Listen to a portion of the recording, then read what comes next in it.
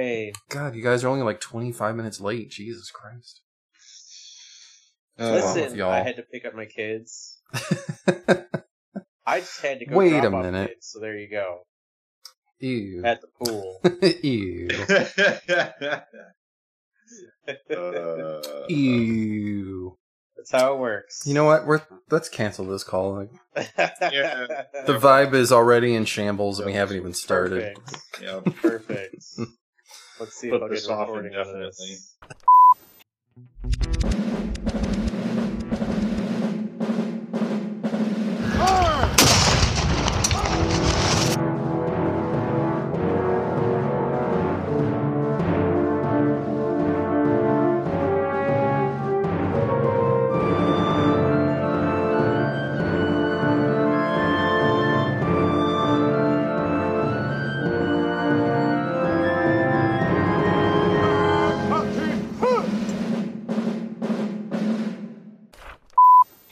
Hello, and welcome back to RTFB. This is Travis, and today Chris, other Chris, and I are talking about the first half of Starship Troopers, which will cover everything from Chapter 1 to Chapter 9, but won't include Chapter 10, so stop there. This is your standard warning to finish up all the reading you wanted to do to avoid spoilers, and then let's get back to my conversation with the Chris's already in progress. Again, like going back to that thing about like your dad, that long ago, I mean, we're not talking about, you know, the dark ages at this point. No. But, you know, 100 years ago, 200 years ago, right? Your dad wasn't necessarily somebody that you were close to. Right. Yeah. I guess is what and especially for a daughter. Yeah. Right? Like you're not necessarily gonna know a lot about your dad. Right. Unfortunately. Yeah. Yeah. Well, even Levi told me the other day, he's like kids. telling me of time that he finally figured out what my name was. And I don't remember what he said the event was, but it was something like when he was like 7. Yeah. I'm like, what the hell? That's about when I remember. It seems, whatever it was like remembering my way mom's too name. old for him to be like, oh, you have an actual name? I'm pretty sure that like I knew It's not my just parents' dad. names earlier just because I had to, right? Yeah. Like that I feels think like a all thing of for us, you. I think all of us, like at some point, probably earlier than your kids, right? Like had to be somewhere, go somewhere, do something alone. Right. Yeah. Without like, them.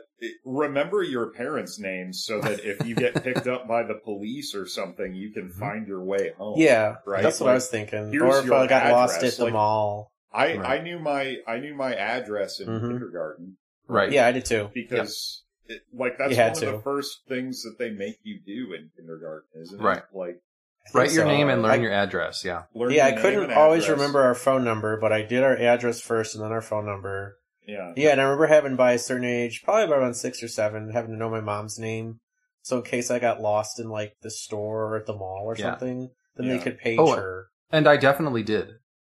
I definitely did get picked up by but I did a police few at like times. Festival of Little Hills more than No, I once. didn't get picked up there. So. I never had to do that.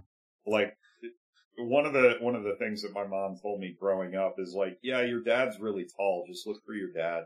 Yeah. like he stands out. Yeah. You'll notice him. Yeah. Anyway, like, man, I forgot what I was going to say. Oh well. Conversation over. Sorry, guys. End. All right, stop. Okay. The end. We did our Probably duty. segue anyways. Do our duty. Great transition into the beginning of the episode. after almost 25 minutes of fucking bullshit, us, like ADD rambling about coins and listen. That's what people come for, is the ADD knowing rambling. Names. Is that what the show is really? I think it is. I'm looking at our metrics right now, and it says ADD rambling is like the top search. I mean, should we start like hashtagging things? Is this something that kids do? No. Well, except for the one. Yeah. We're about to put out tweets later today about hashtag save kindred or whatever. We got to get that going, but is there a hashtag? There hashtag? isn't. No. Probably. Oh. You can start one. Just make hashtag do a hashtag, and then write out hashtag. Yeah. Hashtag £. Hashtag £. There we go. Hashtag all the kids today don't know that was the £. Octothorpe, yeah. Yep. And I think it was something else before it became the £. Speaking of ADD rambling. Yeah. Oh my god. No, I was going to say, like, let's get down this rabbit hole. If you could just claim your citizenship by just, like, voluntarily signing up for the military for a couple of years. Oh. You can. Then you could be a citizen of Luxembourg. You can do that. Well, then why aren't you doing that? Like, it feels so much easier. Do I look like the military to you? Well, you could just get a do-nothing job, like counting caterpillar You can get citizenship by volunteering for the Luxembourg military. You can do that for America, too. But you're what you call it? A legacy, right? Yeah, basically. Exactly. Yeah. Mm-hmm. Yeah. Surely you know somebody in your network that used to be in, like, the military infantry or whatever, and they'll let you right in. Or as a pilot. I mean, I do know some people who were in the Afghanistan and Iraq. So. Yeah. Is there still a French Foreign Legion? Sure. Can I don't know.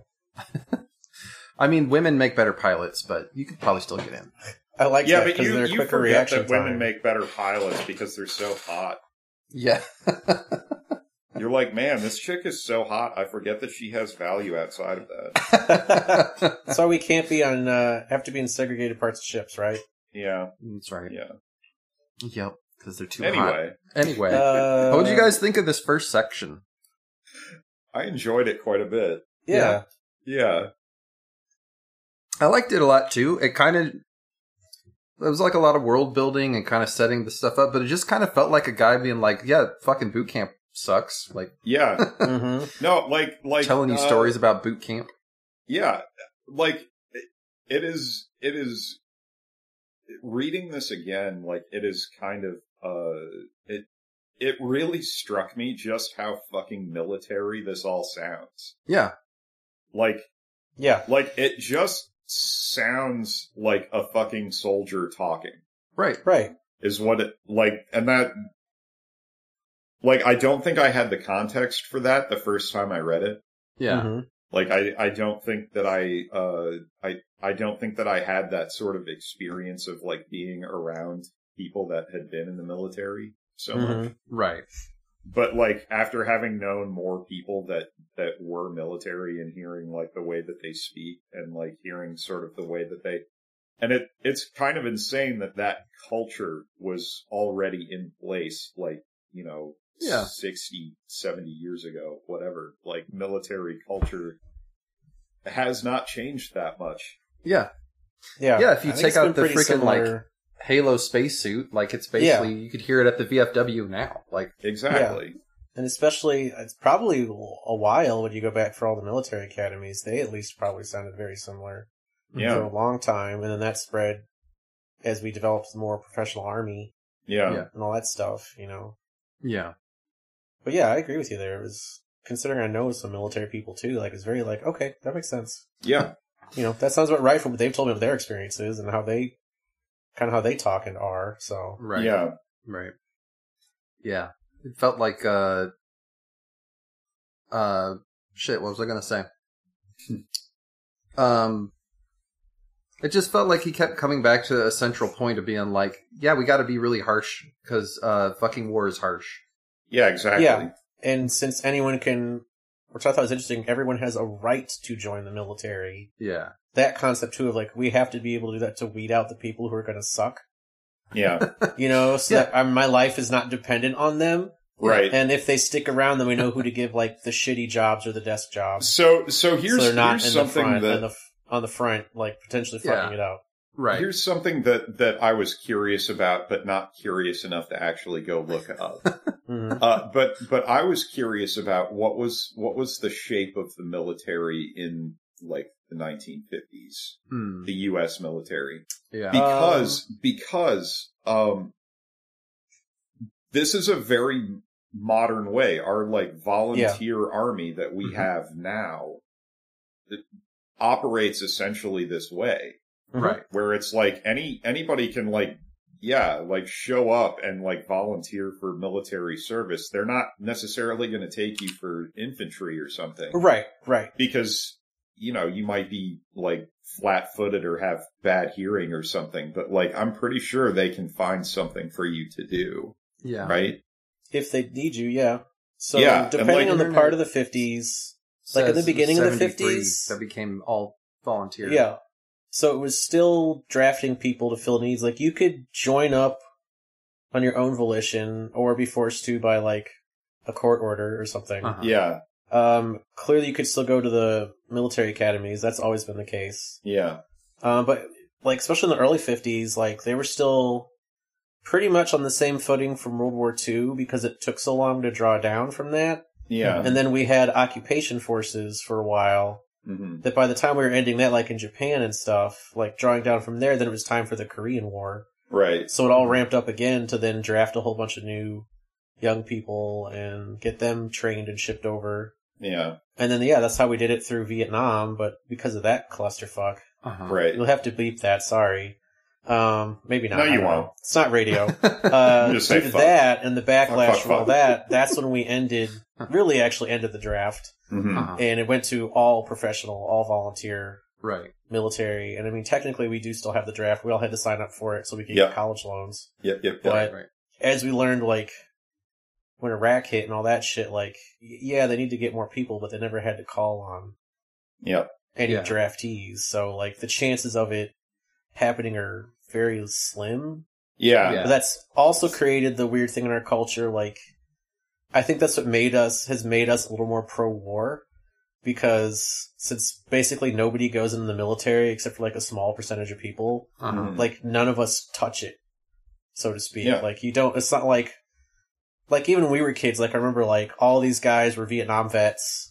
And if they weren't directly like their brother or their cousin were, you know, things like that. Like we don't have that anymore. Like, exactly. So if your family doesn't like sign up or volunteer like mine did, you know, like you don't know anybody who was in it, but like I wasn't in it. I didn't grow up on base. Like my mom thought about doing that, but then she didn't. So my older half siblings did, and my older brother he just finished last year or the year before his 20+ years in the army.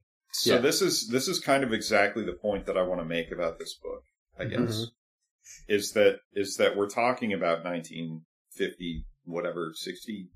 When was it published? I want to say like 58 or 59. Hold on. Travis has it. I appreciate it. Right before Vietnam was ramping up again, but most of those institutions in the military first published in 1960. 1960. Yeah, there we go. So basically that was the state of things back then, but like you look at this book and you look at the state of things now, and you look at like, okay, well, basically what he has said about infantry in this book, the way that it's organized, the way that it's worked, the way that they're trained, all of that. Yeah. In terms of like a volunteer force, like this is the way that we do things now. Right. Like we take volunteers and we whittle them down and weed them out until we have like strong people, basically. Yeah. Right. People who are soldiers. Right. And they are equipped in like a very similar way where they have like all of this kit. They have technology. They have might as well have fucking laser swords. Yeah, exactly. Basically. Like they might as well, like, you know, they have the rockets and the snipers and they have like the anti-tank shit and they have like the ability to call down shit from heaven, you know? Yeah. They have like insane capabilities. Like a single soldier has insane capability. Right. And like all of this was kind of predicted in 1960. That's kind of where I'm going with this. Right. Like the fact that in 1960 he predicted the single soldier as being this sort of force. Right. That is like dropped into an area and taken back out. Like again, part of it is definitely coming from like paratroopers and part of it's coming from like, you know, the, whatever else was happening, sort of like,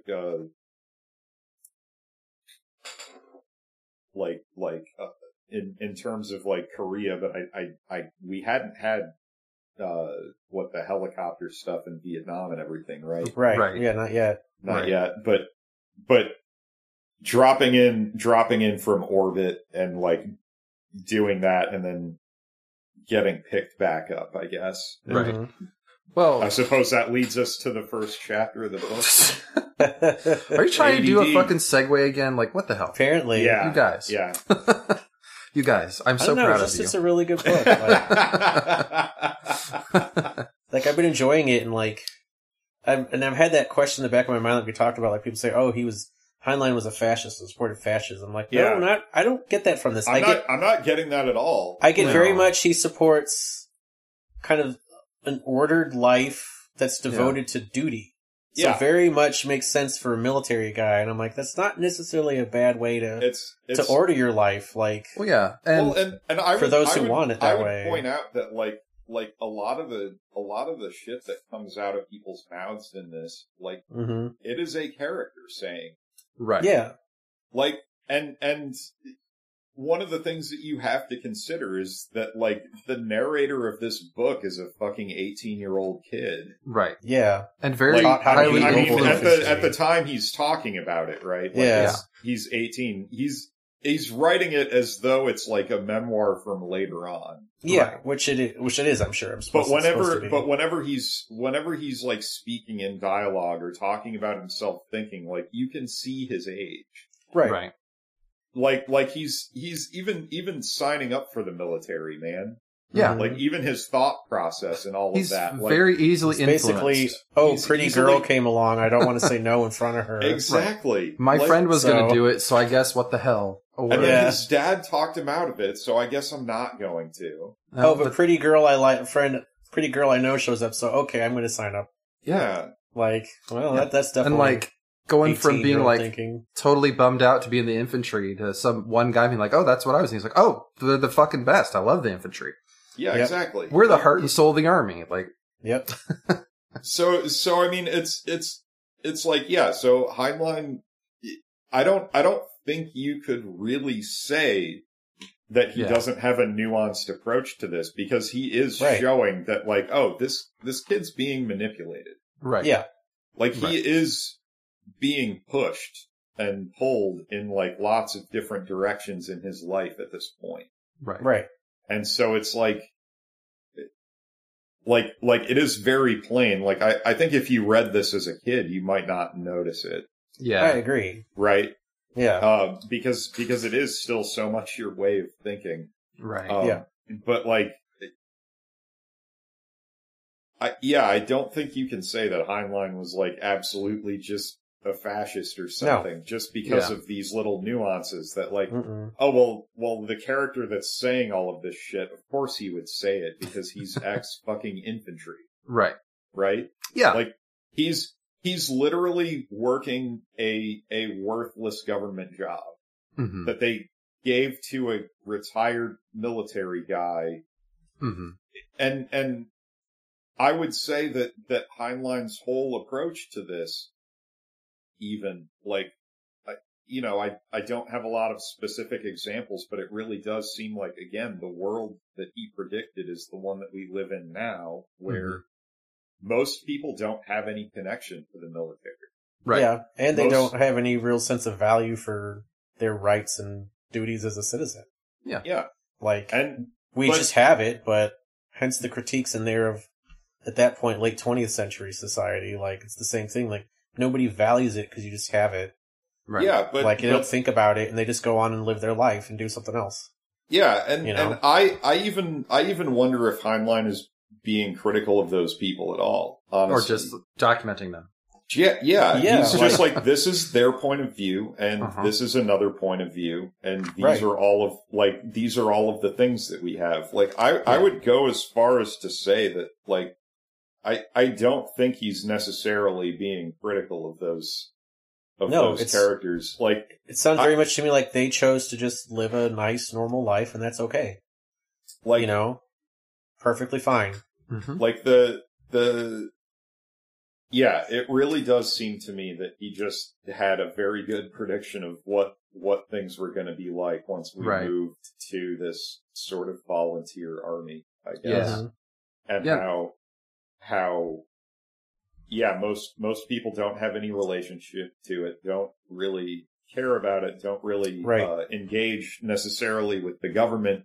Mm-hmm. It really seems like in this future, government, citizenship, civics, all of that is just a hobby for specific people or a career for specific people. Like, it's not, it's gotten to a point where there's sort of a complete separation between, like, government and private life. Yeah. Right. And yeah, most people on the planet don't really care because, the entire planet is at peace at this point, right? Like, we've solved the world's war problem.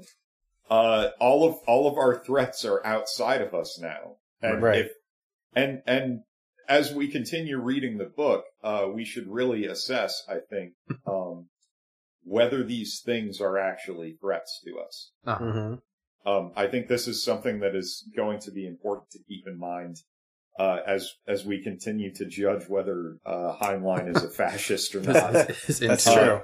Does it seem like any particular character is saying something about the nature of the quote unquote threat that they are facing as space infantry? Yeah. Right. Well, like, speaking of threats, I was surprised to not see like one mention of bugs. Yeah. Yeah. It's like, very what the hell? I came for bugs. Yeah. Well, no that bugs wasn't to the be main seen. gist at this point. I was also intrigued by the fact there's actually two aliens that we're at war with, two alien species working together but separate. Yeah. You know, the bugs and the skinnies. Because that's not in the movie, folks, for those of you who've only seen the movie. Yeah, the skinnies. The skinnies. Some tall, lanky humanoids. But they go fucking terrorize their planet to make a point too in the first chapter. I had just assumed that that was a completely separate war. Yeah. I don't know. Well, like, he really only talks about it in that first section when we're going along on that first drop. Yeah. And he's like tactically blowing up things to, like, not necessarily kill people, but, you know. No, it's shock and awe. Not shock and awe. Shock and awe, like, yeah. But yeah, he kind of name checks, like, these people were strategically terrorizing, and also there's bugs out there, so. Yeah, but it's to show we have power, not to necessarily use it. Yeah, I don't know if we're fighting like a two-front war here, or just we know about them. Because we've only heard the bugs about them so far from their attack. Right. So that's it. That's all I know right now. The only thing I remember about bugs is him saying something about, like, at least we're not fighting bugs. Yeah. Yeah. Because bugs is the worst. Yeah. I forget, did we come down like anti-bug on this podcast? Like, I think we did. Like, fuck bugs. Yeah, they're creepy. Neil Patrick Harris is going to be right. Yeah. Would I like to know more? Yes, please. They didn't do that either, although I guess that might be coming up. I think that's Paul Verhoeven. That's his influence. That's just him. Yeah. But, to help remind you that this is in fact actually propaganda film, not just a movie. To kind of nail it home, that Yeah. I feel like there was one other thing that you brought up that I wanted to talk a little bit more about, but I guess we'll figure it out when we get to it in the notes. But so speaking of that fucking drop, let's talk opening the thing, like, that was kind of neat. It was. I thought so. The quick tech demo of all the shit they've got, like bouncing around and, like, just blowing shit up with, like, mini nukes and stuff. Yeah, it's that part of Metroid, you know, at the very beginning before you get to you lose all your stuff, before you get to the boss and they knock all of your weapons off. Yeah. Yep. And that's kind of what I thought of also for this, like, powered suit, like Master Chief or Samus, like. Yeah. Probably not exactly right, but I'm not very creative. So. But this would have been like one of the first instances of something like this, though. Yeah. Like, right. They've all been influenced by this. Yeah. All of that shit comes from here or someplace like it. Yeah. Right. And I don't know Samus personally, but I bet she'd agree. Fuck bugs. Like. And I mean, from my experience with Samus, I would say, yeah, like, absolutely. That one saved her that one time, but mostly fuck bugs. Yeah, mostly. I mean, they're just creepy. Even they look different. Yeah. Too different. Yeah. Too they different. always take too many missiles to kill, like Jesus. Yeah. And run those out. exoskeletons. Yeah, yeah. Yeah. So, if we're going to get into some specific notes here, I did like that the dedication was like to Sarge and all sergeants who've labored to make men out of boys. Like, that does feel like something he's generally like, yeah, boot camp sucks, but it'll turn you into something. That's what my brother did for a while during his Army career. He was when I first visited him, he was doing direct boot camp. He was a Sarge. Yeah. He still was. He was a first sergeant when he retired, so he was as high as you could get in the Army without some further, more specialization NCO work. Yeah. So he did turn those recruits into fighting men. So. Yeah, and you might have like a family history of military, but I did military science at Truman, so I'm basically the most senior military member here. That's exactly I thought about doing some of those classes. It's basically exactly the same as going through boot camp. Like, I had PT like twice a week. Yeah. Totally. For 40 minutes. Well, I mean, if you signed up, because did you meet Andy Guthrie? Yes. He's one of Marissa's friends. He did that too, but he did go to actual boot camp for a summer. Yeah. So, it was if basically you had actually like done it, they would have sent you. JROTC, like. Yeah. Played paintball and shit. So yeah. Right. Refer to me for any military questions, okay? Like, yes, sir. Put that on the record, but yeah. I did like them jumping off with, did they even say his last name in this section? Johnny Rico? Just Johnny. They haven't. They haven't. But it's Johnny Rico. And he's like explained to us that despite all the preparation, I think they also said like hypnosis. Yep. That he shouldn't be able to feel any fear here. Like, he always gets the shakes before he drops in. Yep. Which, I think that'd be pretty scary. Like, orbiting a planet, like a tiny little coffin, getting shot out of a tube. Yep. That would be scary, I think. Yeah. I don't know. I think it's okay to be a little apprehensive then. Yeah. They've got a newly promoted Lieutenant Jelly getting the team ready for a show of force drop. Like, each of you costs us $500,000 and you're 50 cents of that. Yeah. So, like, bring the suits back. Die if you have to, but get the suit back. Right. That's what we care about. Which, again, feels like military grade. It does. Yeah. The equipment is the important part. But, and I did like the note that the chaplain is going to drop with them, too, because, like, how could you bless something you're not going to do? Right. Because we don't do that now. But maybe you get assigned a dude to defend you if you're out in the field. Yeah. Yeah, but like, how are you going to bless a marriage if you can't get married, chaplain? You don't know what's going on in that future. So, but yes. They even have a quick word with each other. Like, they kind of have this thing where if they push their heads together, they can talk to one another through their helmet. He's like, don't buy the farm, just do it. So Nike also stole from this book. Yes, they did apparently. Yeah.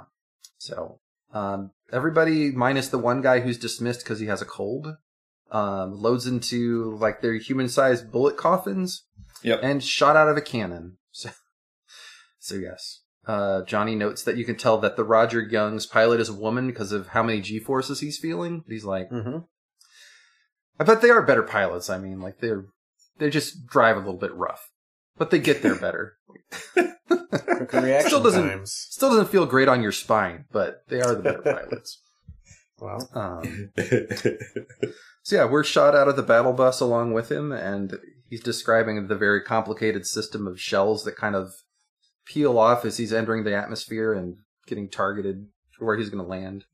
Yep. I thought that was interesting. How it's a cloud to confuse radar. Yeah. Yep. Putting up flak as well.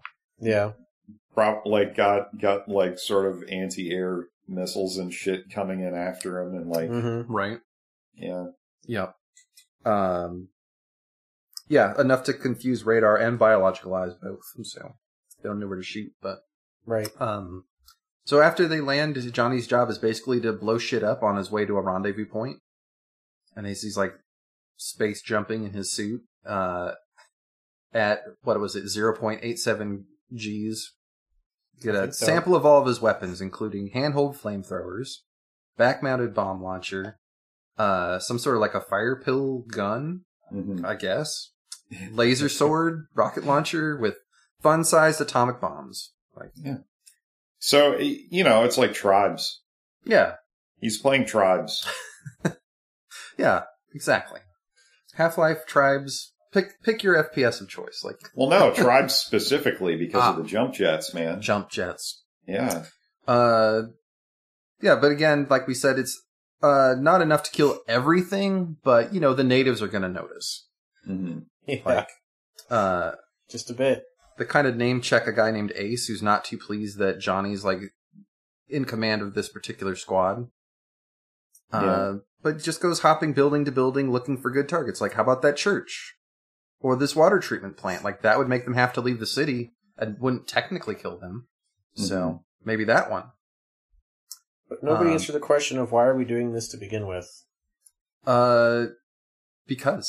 Because Johnny does not give a shit why we're doing this. I mean, that's where he's told to go, right? Exactly. Yeah. Johnny does not give a shit why we're doing this, so we don't get an answer. Yeah. Mm-hmm. Like, and they even point that out later on, and again, this is something that really makes me question whether Heinlein would really be considered a fascist, but he has Johnny say something to the effect of, what was it?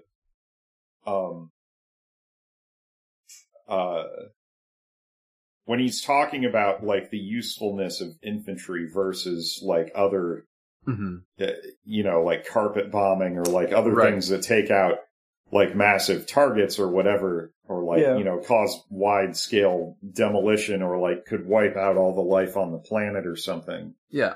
Like, why would you want infantry? And he's like, well, the specific use case of infantry is, like, if you needed to go into a place, just for example, to get all of the left-handed redheads. And, like, that's like a little bit specific. Yeah. Calling out left-handed people and redheads. Right. Why those specific things? Yeah. And why have Johnny, your infantryman, say it and then point out maybe it's a joke in there. Very specifically, we would do it. Right. Yeah. Like, if we were told to do that, we would do it. Yeah. Yeah. It's a complicated thing, right? Like, I think he does a good job showing, like, both why they might have a legitimate use for this and then the sinister aspect to it. Like, they're kind of hinting at.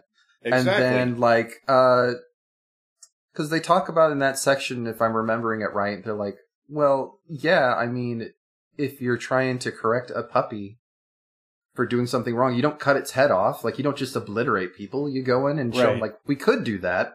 Yeah. But we chose not to. So, like, do what we want to do instead. So, like, that feels like what this is like, demonstration of, like, we will utterly destroy you if we have to, but we don't want to. We don't really want to do that. Yeah, right. We'll get to it later, but they do have an interesting philosophy about doing that kind of stuff. Like, we don't want to. We're not really doing it out of malice, but it all feeds into our. You have to know how to behave properly to function in our order. Right. Yeah. And we're going to teach you. And we're going to teach you how to do that, whether you want to or not. And we will use pain. Right. Like.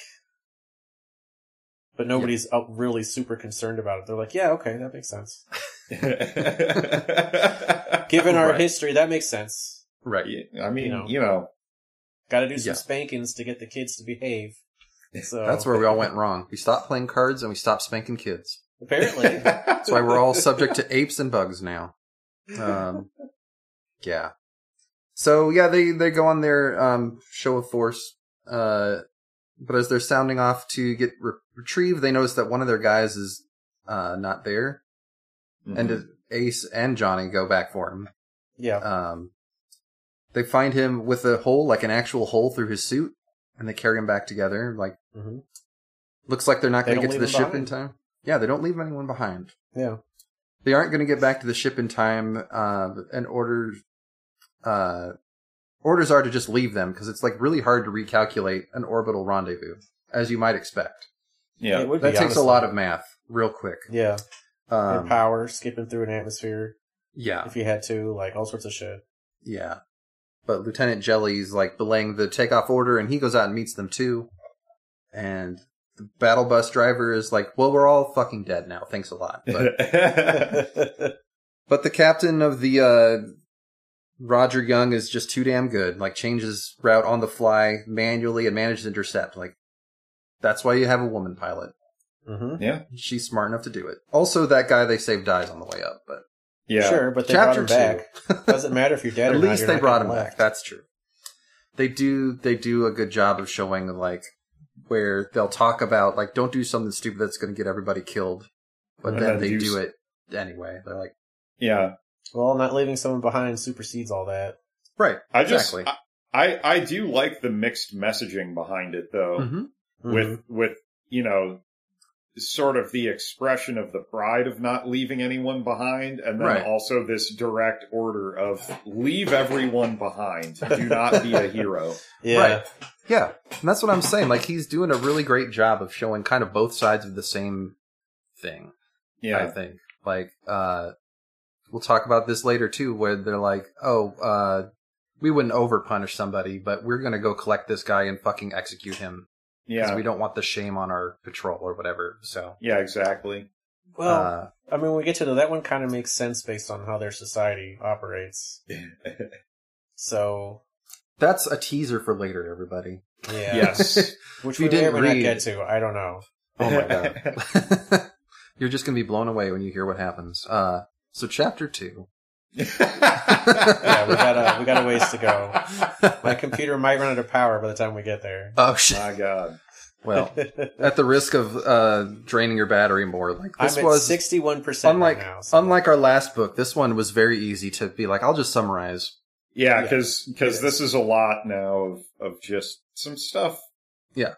Yeah. Some stuff. Yeah. A lot of philosophy in these pages. Yeah, it was a decent amount. I was pretty pleased by that. Great talking points, but not necessary for me to summarize every single thing that happens here. Yeah. So. Right. So chapter 2 is where we kind of go back and like, how did I get into this mess? How Johnny ended up enlisting, like telling us about his friend Carl, who's like in this and then so far not again. Yep. Mm-hmm. But they're like best friends. Like they share everything. Like he could use my hella Rolls Royce. And I could use his basement science lab, even though he was poor, unlike me. Yeah. So, yep. Carl is like, I'm going to go into the voluntary 2-year stint in federal service and do like science shit. And like I said before, he's like, that sounds cool. I'm going to do that. Mm-hmm. Carl's like, I don't know how your dad's going to take that. I don't think he's going to be like in love with this idea. Right. Probably not. Yeah. Carl had mentioned, because they are all graduating. It's like, this is the only free choice you can make in your life, is whether you're going to volunteer or not in the society. So that's why I'm going to figure this shit out. So yeah, Johnny goes and tells his parents, and his dad, who I imagined is Senator Armstrong from Metal Gear, like, is like, yeah, don't be an idiot. Like, it's all planned out. Like, you're going to go to Harvard, and then you're going to go to the Sorbonne. And then we're going to get you an entry-level job somewhere so you can learn about working. And then you're going to take over the company from me. Yep. So you're going to be a Nepo baby. And all it's the way. Be great. That's how it works. Also, I wasn't going to tell you this, but we're sending you to Mars on vacation. So you can get some Martian bitches. Strange. Yeah. Go sow some wild oats on Mars and then come back and do my job. Yep. So I think it's serious. He's like, well, I guess that's that. Anyway. I wish I had a Nepo job like that. But then he didn't. 18. Yeah. Waiting for me. Yeah. And then he doesn't tell Carl he's changed his mind. He's like, I guess I'm going with you to the recruitment office. Like, well, initially it was to show support for his friend. Right. Yeah. You know. Still goes with him. And like we alluded to before, on their way there, they meet another classmate who's graduated, Carmencita Ibanez. Mm-hmm. She's like, I'm joining up. He's like, I guess I'm going to be a pilot too. Right. Me too. I want to be a pilot. I want to be a pilot. Let's see what this pilot thing's about. If this had been set in the 80s, the role of Carmencita would have been played by Top Gun. The movie Top Gun. Like, I'm going to be in the Navy and do pilot shit. But They all report to a guy at a desk, noting that he has one arm gone and 2 stumpy legs. Mm-hmm. But he's like, Carmencita, go. We always need pilots. You go. Yep. Everybody else, like, good fucking luck. Like, basically what you're going to do is, like, it's rare that you have any sort of skills we actually care about or want. Yep, so you're going to end up doing make busy work for your 2 years. Like we said, counting the hairs on caterpillars by hand. Get you your service in, get you your vote, so. Counting how many bullets you've got in your bullet cases or whatever and writing it down. Plus, like, earning your citizenship this way, it doesn't pay a single extra centavo. So, like, what are you even doing? Basically, like, trying to get them, like, don't do this. Yeah. It's not a good idea. Trying to discourage people from joining the military. Right. Yeah. Yeah. Yeah. Well, so they don't have to kick them out. Like, it takes time and paperwork. Yep. Right. True. But they're going to go through with it anyway, and they take a very, very long version of the oath. Like, oh, when you actually have to say the words, it feels different. Yeah, there's extra responsibilities and shit. Weird. Like, wow. Like, wait, I could be called back up again after my service is done if something happened? Yeah, weird. I thought I was done. Weird, right? So Johnny's like, can I at least call my parents before we leave? And he's like, bitch, you get 48 hours to cool off. Like, you don't even have to come back. Like, if you don't come back, we'll put a check mark. Right, like, we're not going to care and hunt you down. We'll just figure it as you resigned. Mm-hmm. Granted, then you can never get the right to vote, but nobody really cares, so... Yeah, right. And, like, they talk about that later, too. Even if you desert, they're like, usually we don't do anything. Like, it's fine. Yeah. Well, even if you do, usually the people come back, because I guess... Like, they don't hunt anybody down, but I guess shit pops up in your background if they're on a background check if you deserted. Well, they come back, you take your licks, and then you're done. Right. Exactly. What was the, Well, yeah, they said that you're kind of a fugitive.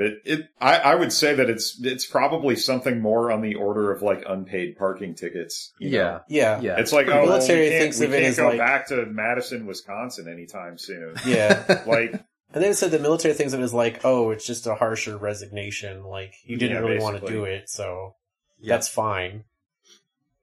Yep. It's only bad if you desert once you are like, actually a soldier. Yeah.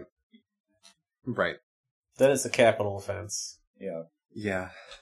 So yeah, Johnny has a very crummy going away party. Is what he calls it. But he does come back and goes through a battery of aptitude tests.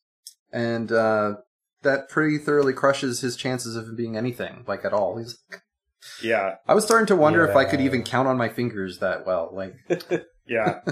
And since he didn't raise his dog very well, he couldn't be with the canine unit. Yeah. I really like the canine unit. Genetically engineered super dogs that can talk to you. That are then bonded to your DNA. Yeah. Oh my god. I'm like, you better be fucking serious about a dog if you're doing that. Yeah. Like, it might have just been become like half dog and have like a half man dog friend. Yeah. Like that's pretty serious. Yeah. It might have just been the frame of mind, I would want to see then, like somebody walking their dog and then like the dog takes a shit and then the human cleans it up with the bag and then the human takes a shit and then the dog cleans it up with the bag and then they like go on their way. That'd be awesome. Yeah. I don't know why that part struck me as like a Rick and Morty like interlude type of thing. It was like, it was a cool idea, but particularly how it was like, oh yeah, if your dog dies, like, or if you die, we kill the dog because they're so fucked up. Yeah, and if the dog dies, you go to counseling forever. Like, because we could kill you legally, but we would want to. And they might get you another dog later, but yeah. And then the guy's like, I used to have a dog. Like, oh shit. Oh god. Yeah, but anyway, yeah. But yeah, I liked specifically like his like why didn't you study anything useful? Yeah, it's like because his plan was like to go to fucking business school or whatever, or like go to again, that's go to not the Sorbonne. right? Yeah. Like, nobody cares. Not go into the military and like learn an actual skill. Right. So yeah, he like it's like he's like a pretty average MBA, high school student. Yeah. Yep. So he's gone through all these tests and find out he's not so valuable. But every other job you can think of that's not going to be like really shitty. Last of all, canine unit and infantry. Yep. And like we alluded to, he does have an interview with the placement officer. Mm-hmm. He's like, "Hey, you like dags? You like dags? You like dags? Mobile infantry it is." Yeah. Yeah, I guess, but my mom didn't like him. He's like, "Oh, you never snuck one in?" He's like, "No." He's like, "No dogs for you then. You're not the right kind of guy for neo dogs." Not the right kind. Yeah, if you didn't sneak your dog inside and your dog didn't sleep and lie to your mom. Yeah, can't You're do not it. cut out for it. Nope. You're not cut out for canine. Yep. But he's like, "Yeah, you your history and morals teacher, whose name I wrote down somewhere, Professor Dubois, who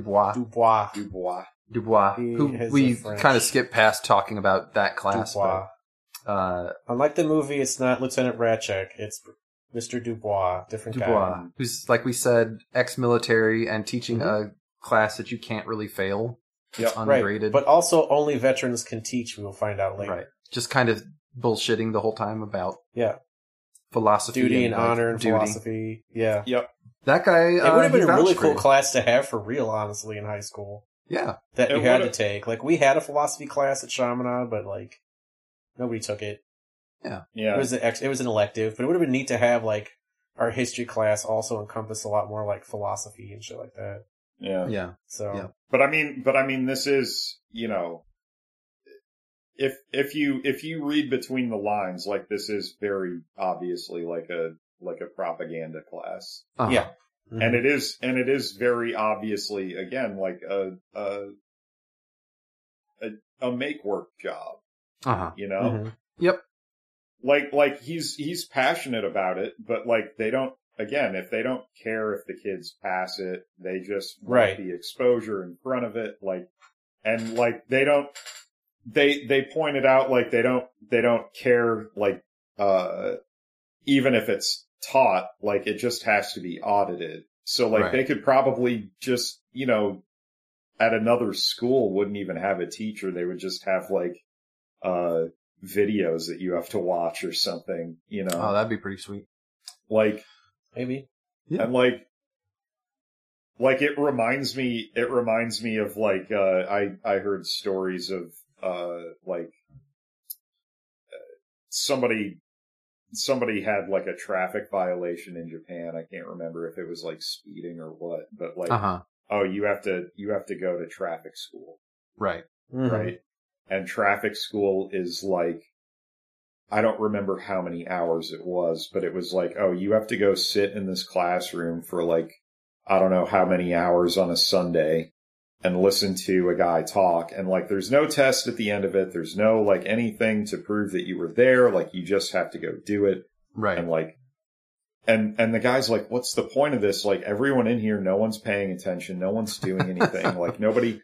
And then they're like, oh, well, like, honestly, what it is like the Japanese government made this specifically for retired police officers to teach. Mm-hmm. And so it's like they just have this out here so that this guy has a job to do because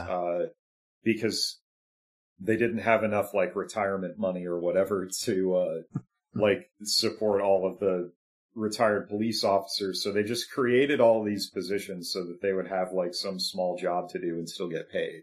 Nice. Mm-hmm.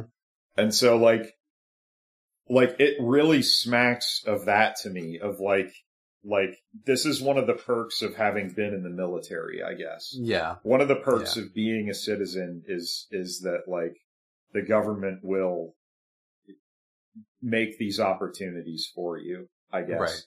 Right. And you'll have, like, more support, and you see some of the other rights that you get as a citizen, as a soldier, like, further into the book, I guess, like some of the other things. It isn't just voting, it seems like, in this society, that you get from, going through all of this. Right. Right. Yeah. Yes. Good. Yes. Yes. Anyway. Good. Yes. Yeah. What were we talking? Oh my God. Yes, this class, right? So Talking he took that Mr. one Dubois class. and his Yes. teaching of philosophy of whatever. But apparently he was like, yeah, this guy's cool. Noted on his file. And so well, he vouched for you. Also, anyone who has a C- in TV appreciation can't be all bad. Right. Which, that's a cool class. I want to take that. Uh-huh. Which, I mean, that's another, again, going back to, remember this is fucking 1960. Mm-hmm. Right? How old is television at this point? So he's like, this is very specifically like, he's like, sometime in the future, there is going to be a television appreciation class. And guess what? And there was. We have them now. Yes. Right? Yeah, they're Absolutely. usually in college, not high school, but... Yeah. So, I mean, if you went to a nice high school, though, like, They probably have it. I'm sure Chaminade has one at this point. They might at this point. I'm sure they do. Yeah. Anyway. Like, so yeah, like, just another small, like, this guy's a good sci-fi author touch of, like, he predicted some shit way before he should have. Yes. Yes, he did. So Johnny on his way out, like, runs into the recruiting officer from before, who's now walking around on, like, powered prosthetics. Yep. Magic legs. Ice cream. So this is... He's then introduced himself as Fleet Sergeant Ho, who, upon learning that Johnny's been assigned to the mobile infantry, is like, hey, that's my unit. Like, we are the army, guy. Like, we're gonna make a man out of you, or kill you, or both. Like, we're gonna make a man out of you, kill you trying, or both. He's like, alright. And like I said before, I liked this little coda to that, where he's, like, meeting with his roommate. He's like, so what'd you get? And he's like, oh, I got military infantry. He's like, you poor stupid clown. He's like, you shut the fuck up. Yeah. MI is the heart of the army. I'll punch you in the mouth. Right. And man, like, yeah, having been around people that age who are like going into the military, like, yep. They bought me my Mustang. Like, so they're the best.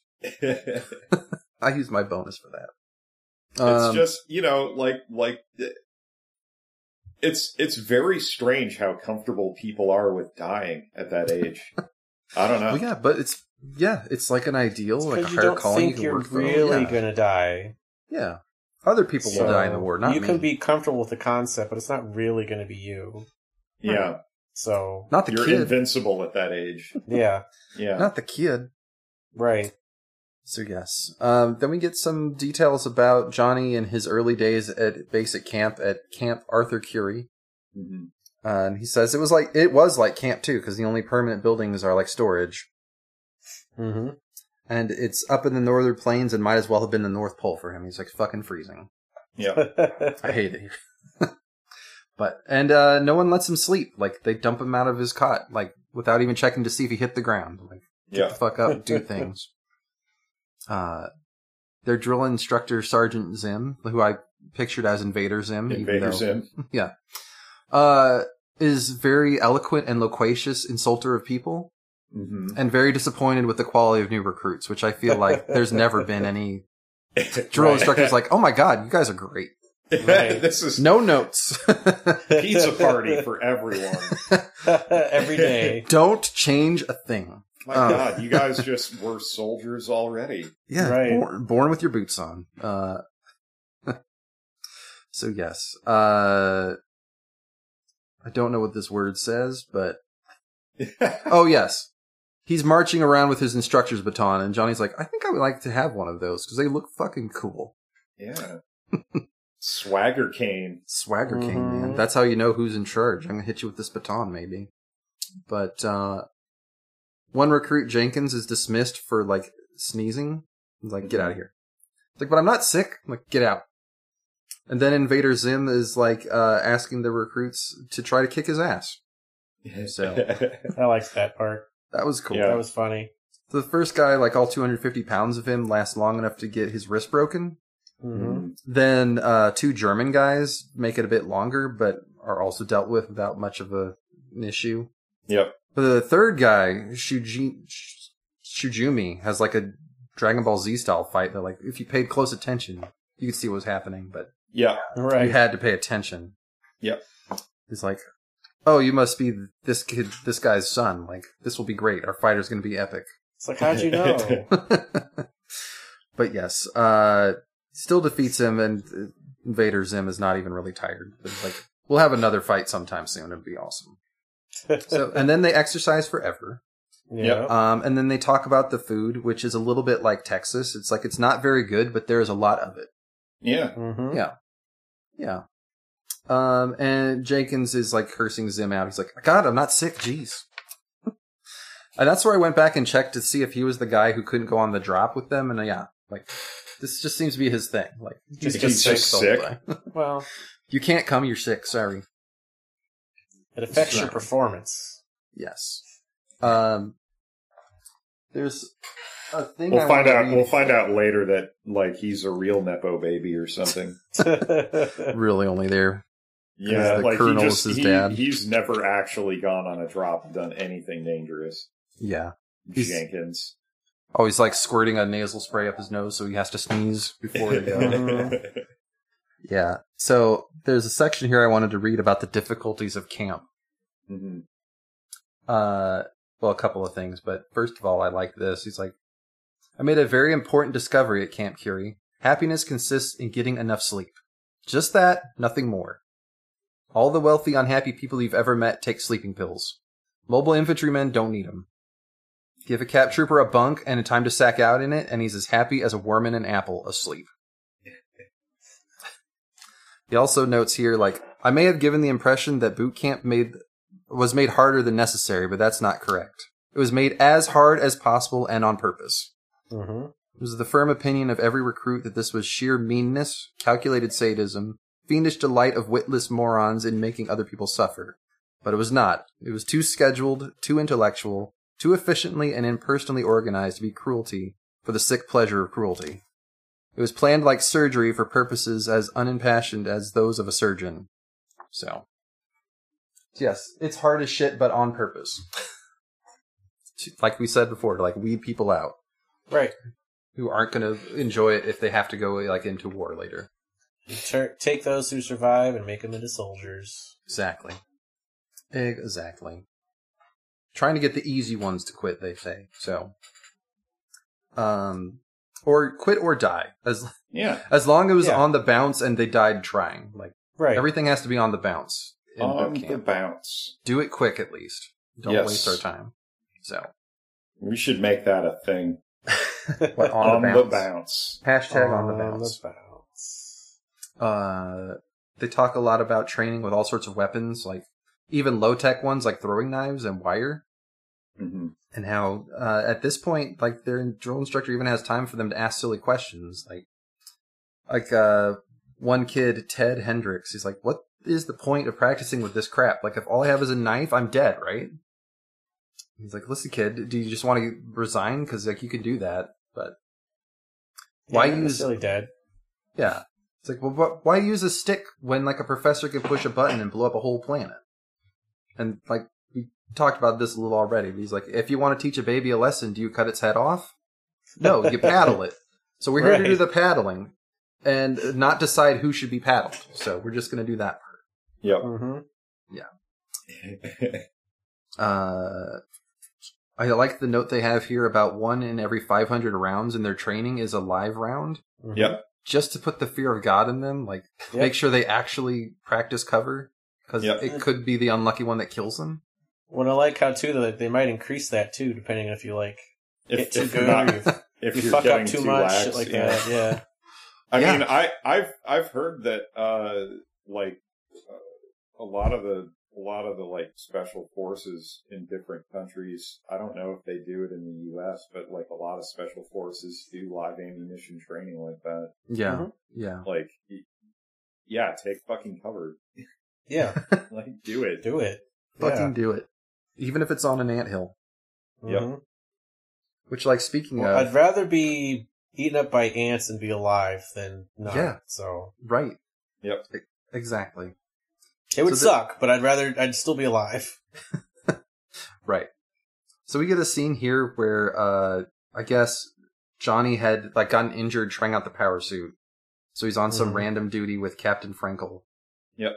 And Zim comes in with a black eye, and Ted Hendricks is in tow. He reports that he hit him. And the captain, like, snaps the fuck to attention. He's like, he did what? Yep. And, what the hell, kid? And he's like, well, he hit me first. And he told me to freeze, but, like, I was on an anthill, so I had to move over. And he's like, and? If you took cover in a battle on an antfield, are you going to get yourself killed by standing up? He's like, well, no, but I moved over and then he hit me, so I hit him back. And then proceeds a very quick and efficient, like, field court martial. Yep. Mm-hmm. Like, they get people on the fucking horn and, like, Helivac did, basically. He's like, yeah. Ted is like, I think I want a lawyer. He's like, guess what? You don't get one of those. Yeah. So this is the army. It's like, so the military. You don't tell get us one. what happened. And he's like, yeah, like I said, I hit him because he hit me. And they're like, all right, well, you are fucking dismissed. I'm like, Mm-hmm. you're discharged and you're going to get 10 lashes. So, and if this had been a full court martial, like, you probably would have been killed, like sentenced to hang. Yep. And this is what I'm comparing to them. Like, well, if you want to correct a puppy, like, do you cut its head off or no? You paddle it, but they would have killed this guy if if the conditions had been right. So, right. So yeah, they have the pole up and ready like that evening, and they note that shit is hard to watch. Like, like he even has to be slapped back awake after fainting, and he notes that he's not the only one. So right. They march him the fuck out of there. Later on, he overhears a conversation between the captain and Zim, and he's basically laying into it. He's like, why'd you even, like, give him the chance to hit you? Like, what the fuck? Like I didn't think he was gonna do it. Like, yeah. I thought he was gonna stick it out. He seemed like the kind who was like, I'm not really into this, but I'll stick it out to get my citizenship, and then parlay that into a business or something later. But yeah, the captain's like, yeah, we both failed him then. So Zim's like, I need to be transferred. He's like, no, fuck that. Like, you're staying, and we're gonna go fight later, and we'll work this out. Like, have some combat practice. Yep. So basically, this section 90-80 is like the one thing they can't let recruits even think they can have a chance of breaking. Like, you cannot give them the thought that they could, like, say no to their instructions and then punch somebody. Right. Like, it makes it make more sense why he would beat the fuck out of people the first night then. Yeah. You know? Yeah. Yeah, like, I'm going to kick your ass anyway. So first of all, don't try that, but especially don't. Maybe he wasn't supposed to do that, but he likes to, just to test them. See what that could be too. That could be too. You know, but it's not a reported thing. Right. Yeah, and Zim's even like, I guess I just like them too much. They're like puppies to me now. Like, I'm growing them up. And like, no, we're going to go waltz Matilda. We'll feel better. Yeah. And Johnny is impressed to learn that officers also have frustrations with the army. He's like, I thought everything was cool for them. Yeah. But I guess not. Like, and also they're working? They're like filling out paperwork and shit? That's really weird.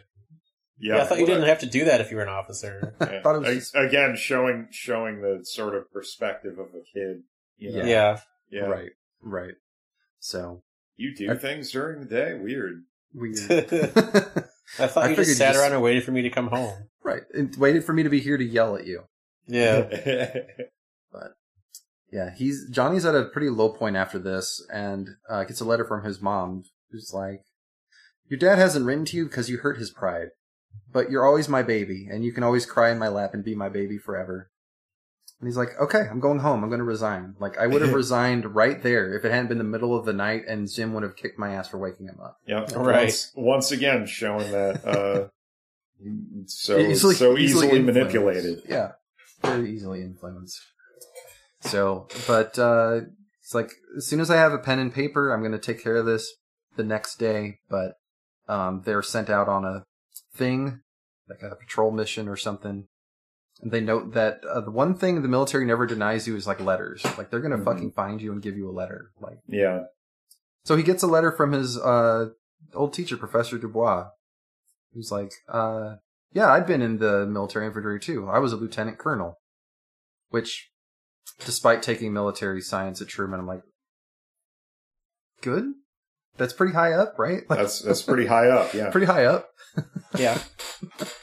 That's almost Lieutenant birds. Commander Worf, I don't know, like, that's where my military knowledge is from, is basically Star Trek, so. Oh, well, that's... I only know Navy rank, so I can't remember which one it is. It's either Oak Leaves or...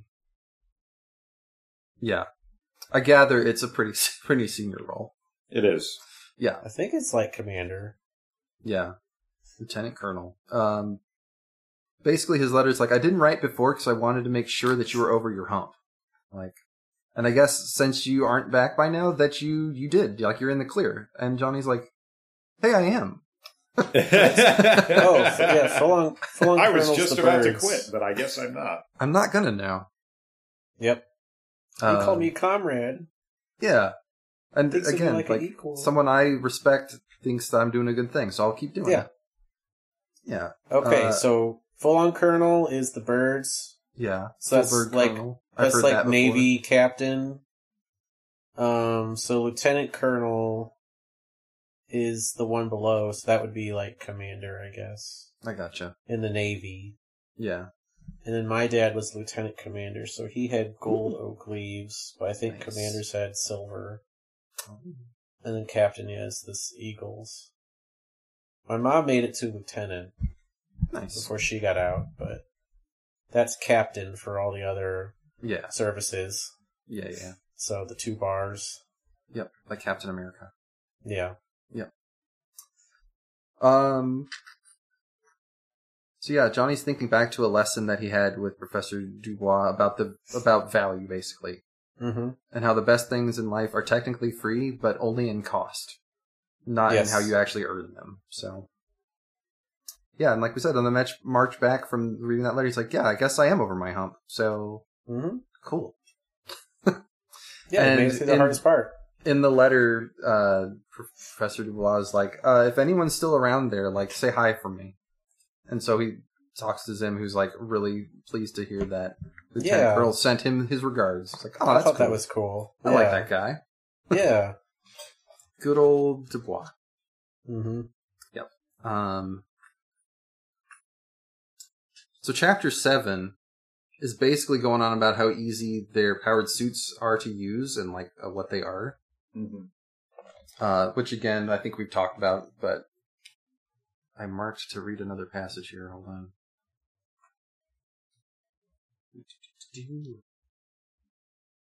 Yeah, so it goes on like this. Like a spacesuit, or a suit isn't a spacesuit, although it can serve as one. It's not primarily armor, although the Knights of the Round Table were not armed as well as we are. It isn't a tank, but a single MI private could take on a squadron of those things and knock them off unassisted, if anyone was silly enough to put tanks against an MI. A suit is not a ship, but it can fly. A little. On the other hand, neither spaceships nor atmosphere craft can fight against a man in a suit, except by saturation bombing of the area he's in. Like burning down a house to get one fleet. So, yeah, the suits are pretty fucking awesome. Yep. Yeah. One guy in a suit can fuck things up very badly. Yes. Yeah. Yes. So they're super deadly, but also very precise and surgical. Like, you can blow up a whole planet from orbit, but if you want to apply pressure and enforce a decision, you use suits. They're going to come in and be like, nice planet you got. It'd be a shame if something happened to it. You know? Knock your drink off the counter. You need to sign up for your MI insurance. Yes. Then they're also talking about a simulated time and a simulated simulation where he simulated firing a rocket during a rescue that probably would have gotten his teammates killed. Yep. And and he's very quickly and mostly quietly court-martialed himself, just like Hendricks. Mm-hmm. But he remembers that guy. He's like, I'm going to shut the fuck up. Yeah. I'm just going to deal with this. And so he gets, 5 lashes. But Zim does step in beforehand and gives him a rubber mouth guard. Yep. Like, okay, just like, let's get through this. So. Well, I like that he's like, I know how it goes. Right. So. Johnny notes that, like, getting beaten is, like, way easier than watching someone get beaten. Yeah. Which, I guess. Mentally, maybe, but... Aside from, it hurting more than anything he's ever been through in his life. Plus the disrespect. That hurts the second. The beating hurts the most. Disrespect hurts the second most. But then when they're done, it's over. No one cares about it. Yeah, exactly. Done. After that, they're like, okay, great. We're moving on. Moving on. Yeah. It's basically you got your severe spanking, now it's over. Right. Yep. Yeah. And it sounds like this is what we do instead of prison now in this society, pretty much. Right. Yeah. From some of the insights they give, I can't remember if that chapter or the other one. There's another point where they're like, the way we would punish people is just by publicly flogging them. Yeah. Like if you had like unruly children, then they do it to your father too. Yeah. Because your father should be teaching you how to behave. Yeah. So you as a kid, you got to get punished to learn your lesson, but it's your dad's fault too for not raising you properly. Exactly. Right. So I'm like, doing your duty. That's weird, but not untrue. It is a parent's responsibility to raise their children to be better. Yeah, but that's a weird way to do it. I love the idea though of psychopath kids getting their parents into trouble all the time. But they don't have psychopath kids. I just like seeing my dad get beat. I think after a few times, I wanted the Coco Ruse dad. Ask if this kid maybe has some issues and just secret him away somewhere. Yeah. So. Yeah. But hey, at least we don't have roving gangs of like robbing children, like children with their liberties robbing everybody. Yeah. Fucking liberties of children. Yeah. Anyway. Attacking you in parks at night. That tells you, like, one of the things that he got wrong about his prediction of the future, I guess, is that, like, the entire country did not turn into, like, pre-Giuliani New York. Into New York, yeah. Just New York and, like, Detroit. Yeah. Right. Yeah. So chapter 8 is talking about a time when one of their guys from the unit deserts. Mm-hmm. And we talked about this before, but since it's voluntary service, deserters are like, well, all right. If you come back, we'll deal with it, but just don't come back. Like, we're not going to go find you. But this guy left and then also kidnapped a girl and then killed her. Yeah. So that's when the infantry swooped in to retrieve him from local authorities. Well, because they didn't know. Like, and we'll take care of this shit. Like, I think the authorities had to let him know because it sounded like he went through trial. Yeah. And they convicted him, and then they looked him up and like, oh shit, he's a deserter. We got to let the army know. Right. I think they would do that now, anyways. Yeah, that's probably you would true. just then do your time in the brig and then go to prison. Right. So, but I don't know. Unless JAG got you off, though. No, they can't. It's separate codes of justice. But JAG, I'd just like to mention JAG. The military one's harder. Like you can get brought up on charges and like go to court for adultery. Yeah. So don't do that. Yeah. Yeah. But yeah, especially don't kidnap and kill girls. Yep. Yeah, pretty much. Even now. Yeah. Yeah. Sci-fi even if you're now. not a deserter, don't do that. Yeah, don't do that ever. It's not cool. If you're about to, stop. Yeah. Right. If you're listening to this and about to murder a girl, stop where you are. Yeah. It will raise your hand and someone will pick you up. You must right. it. Yes. Yep. So yeah, they bring him back. They strip him of his uniform and hang him, and then they actually go into mourning for 30 days afterward because he shamed their unit. Right. Well, and they mourned the girl, which I thought was nice. That's the way to do it. Yeah. Yes. Like, we're sorry this dude who represented us did this, so we're going to remember her. Yeah. I'm like, imagine a world where authority figures were punished when they broke the law. Like, I know. Cool? That would be great. Can you imagine, like, police units? Like, oh, you accidentally killed an unarmed teenager, so we're going into mourning after we kill you. We kill you back. One could only dream. Yeah. Yeah. So, there's another flashback to a lecture with Professor Dubois. Mm-hmm. Counting, like, how the Republic of the XDX century eventually rotted away because, like we said, parents failed in their duties of hitting their kids. Yeah. Yep. That was the only reason why. That was the only reason. They had too many freedoms, and like a puppy that you let pee on the floor, they just kept peeing on the floor everywhere. So, and so many of these social workers and psychologists were too influential. Fucking psychologists telling kids they have rights, and that was where they went wrong. Go with their feels should be respected.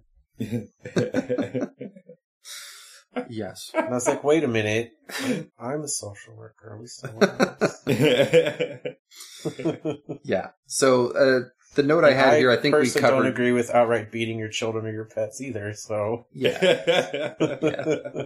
Wait a minute. Am I responsible for the downfall of America? Yeah, pretty much. You personally.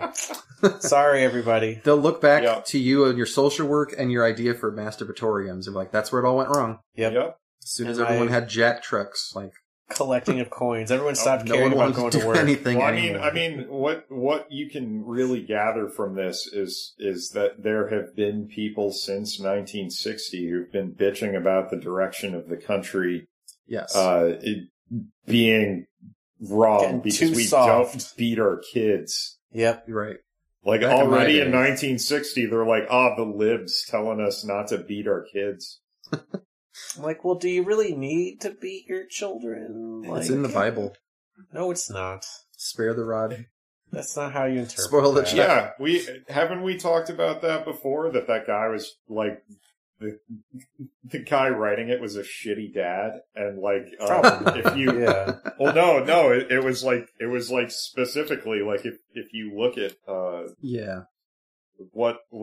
what was it like if you look at how his kids turned out, right? They were all really shitty, and like Solomon, their subjects hated them. Yeah, it's supposedly Solomon writing it. It's probably some other dude, but it's in that time period. Yeah, but that was his kids turned out crappily. So yeah, that was the point that someone had made to me was that Solomon wrote all of these tips for raising your kids, like specifically about how like you should beat them to make them better, and then his kids turned out to be fucking raging assholes. Yep, had some wars, little insurrection action in there. You know. So maybe don't do that. Yeah, I don't know. I don't know. Yes. So the note I have in here, I think we talked about a lot about how like this felt like a place where you could misinterpret what's going on, like with what he's saying. Yeah, like, you have to consider who's saying it. Exactly. Right. In this case, but the kernel of truth to me seemed to be them talking about how juvenile delinquent is a contradiction and not something that exists. Yeah. Because if you're a juvenile, you're not an adult, and if you're delinquent, you've not done your duties, but you can't have duties if you're not an adult. When you're a child. Yeah. Right. Which I would tend to agree with that, because children are children. Yes. They're still learning. They don't know how to be fully, a fully formed person yet. Exactly. So therefore, if they are acting up in this way, outsiders like parents, family, and even like society bear some responsibility in teaching them how to be, how to function properly, and giving them ability to do that, like through so if they can't do that and stuff, by a certain age and into their like early adulthood, like that's on us for fucking up, and not doing our job to them, our responsibilities to them. Which I'm like, I could agree with that. Yeah, totally agree. And he's like, you can't just warn them forever. Like, you're doing wrong, and now you have the death penalty because you're an adult. So fuck you. Yeah, like that's not fair. Right. Yeah. Like, I get that part. Like, I don't think the solution is spanking, but I totally do agree with that line of thinking. Like, something has to be changed in there in order to give them an actual fair chance to change and grow instead of just doing the same shit. And like I said, warning, warning, warning. Oh, now you're on death row. Right. So. Now it matters because you're 18. Yeah. Right. Yeah. Because turning 18 is how you become an adult. Even though it's not. I mean, it is legally, but as we've discovered, your brain isn't fully adult till you're 25. Right. Like, my brain's not fully adult now. I would argue with that too, but I mean, what does that even mean? It's your ability to make like proper choices and weigh all the consequences of your actions. Yeah, I'm not an adult then. Diminished, highly diminished when you're still like 20. It's more like you're 16 when you're 16. What does it mean when you're almost 40? I mean, your brain is physically there, Chris. Whether you're able to use it appropriately or not is the other question. But just that gets into other stuff. Chat GPT. That's what gets in. Yeah. Well, I mean, that's what takes us into neurodivergences and different brain structures, different brain setups that some of us have. Yeah. Like, our abilities to do some of this shit is hampered by deficiencies elsewhere. Right. So. And plus having too many freedoms. I mean, that's probably what did it to me. Yeah, I wasn't beaten enough. That's probably what it was. You know what? They would say I wasn't either, but that's because I learned. My mom would tell me about that. Yeah. Like, she's like, you weren't really, she's like, you'd get, the swat on your bottom, but you were, 2, and, diapers were thick as hell, so it was more just, get your attention. A shot the across only the time bow. I really remember having to, slap you, was, I had to slap your hand once. The one time you reached to touch the stove. Yeah. She's like, I didn't really have to do anything with you because you, were shocked and then didn't want to do that again, so I didn't really have to. And I'm like, good? I don't know. But then I read some stuff recently that kind of plays into certain things about my biology and shit I learned as I got to be an adult. So I'm like, oh, okay, well, that makes sense. I don't know. Yeah. And brain differences. So. Yeah. Freaking brains, man. Yeah. We know some more things now, I think, than we did in 1960. We do. Sorry. We know a lot more now than we did in 1980. Yeah. The shit, I don't know. Someday I'll tell you about it all. No, I'm sorry. It's it's all your freedoms. It's turning you all like autistic and gay. Sorry. No, it's probably crap in the environment. It's all these freedoms. That's why you want your kitty litter box in your school now. Because all your freedoms. That's the dumbest shit I ever heard. I'm going to drive this joke into the ground as long as I can. Oh my God. I do think letting kids be the way they think they are is the worst. I do think there is very much a lack of awareness of what our rights and responsibilities are and what they mean. Mm-hmm. Yeah. Because we just have them from being born here. Right. But I've always thought, I don't think we should have national service that means, the military. I really think it would, especially when I was younger, it would have been a good idea to, widen up Job Corps a bit and make it more like America Peace Corps. Because it kind of is. And just have us all do, a year of that after we finish high school.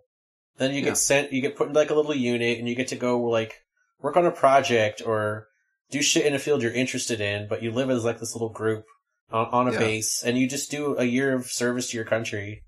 Yeah. And then go to college or go to work or do whatever, and that's what you get. That way, that's how you qualify for, loans and other shit. Even maybe some more programs, or we have more programs after that, because we've done national service, to help people start businesses and do shit that's what they want to do, On Comedy Bang Bang, name checking another podcast here.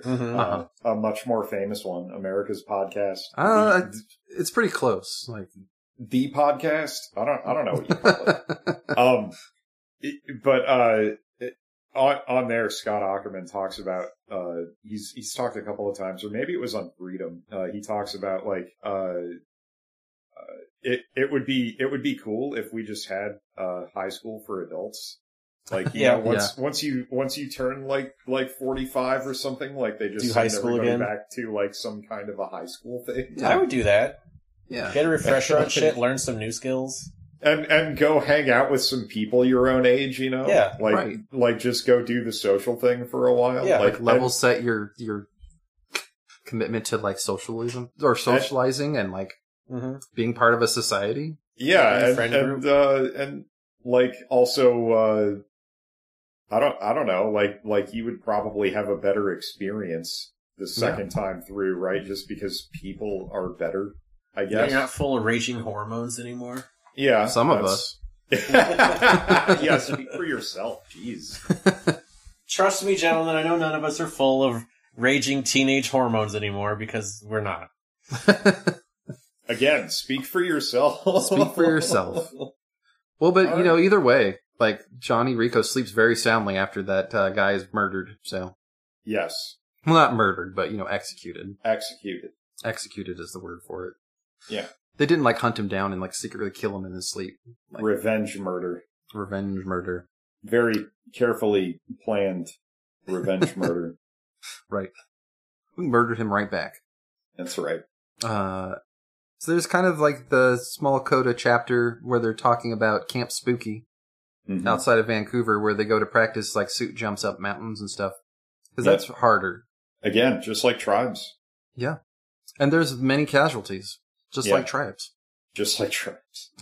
Yes. And they go through practice drops and stuff.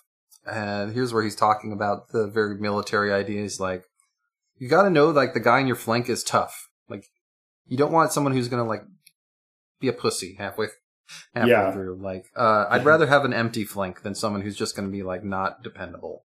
Yeah, exactly. So, and then there's a little section where they have some shore leave, where Johnny's reminded that girls are pretty cool. Yep. It's like I haven't seen them for a couple of months, and now they look pretty good. And he and his buddies get crossways with some merchant marines in Seattle who don't really seem to like the military infantry. And maybe just a little bit jealous of their citizenship. Yeah. I guess was what we were supposed to get from that, but yeah. And I think one of the other products of that scene is like typically in a situation like that in our society, right, where you have a bar fight with like military dudes who just randomly showed up somewhere. Yeah. The police are not going to be on their side. Yeah.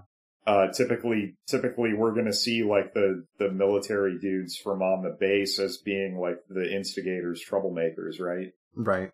And they're going to be the ones that like the police are like, we don't want your trouble in our town. Like keep it.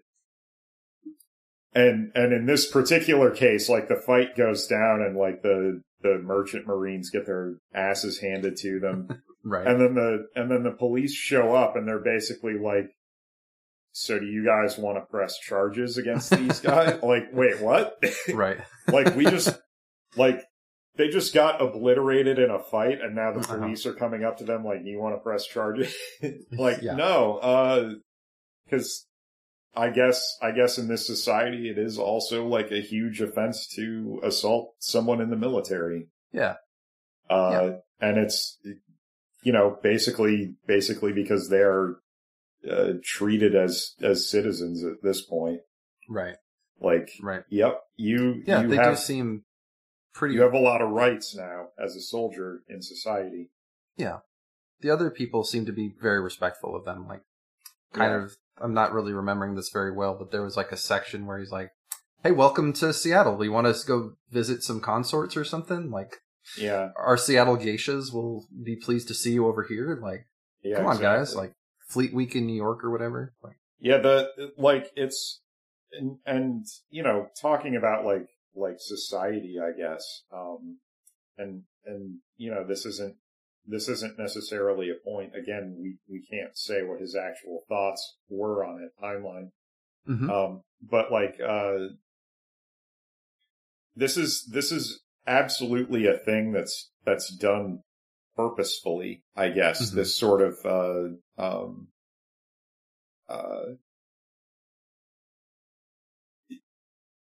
people who have dangerous professions that we don't want to do, we tend to put them up on a pedestal, right, and treat them better, specifically because we don't want to do their job, right? Like,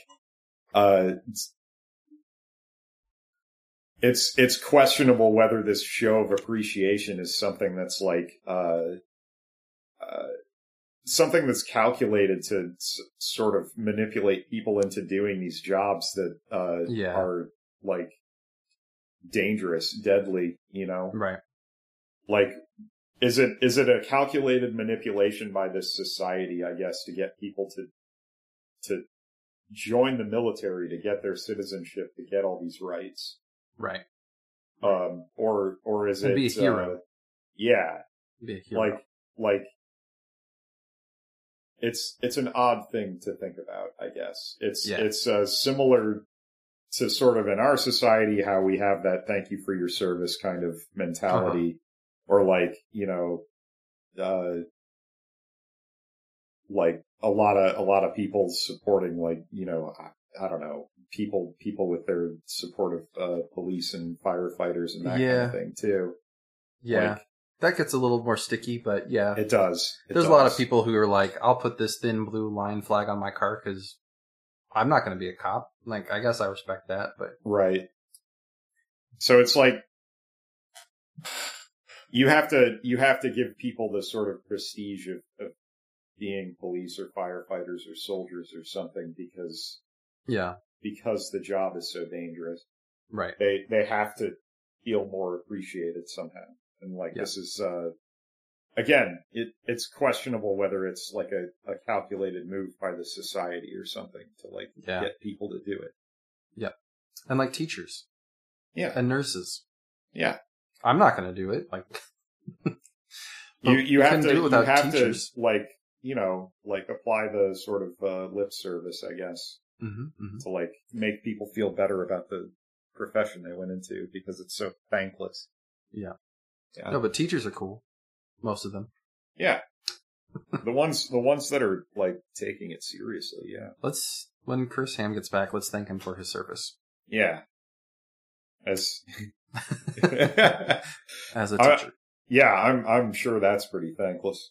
Yeah. We'll find out about it. I gotta imagine. Yeah. So anyway. After that, then they've graduated.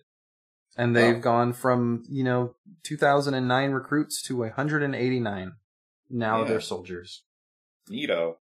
Hold on, he's gonna get his cans back on. Oh. Cans.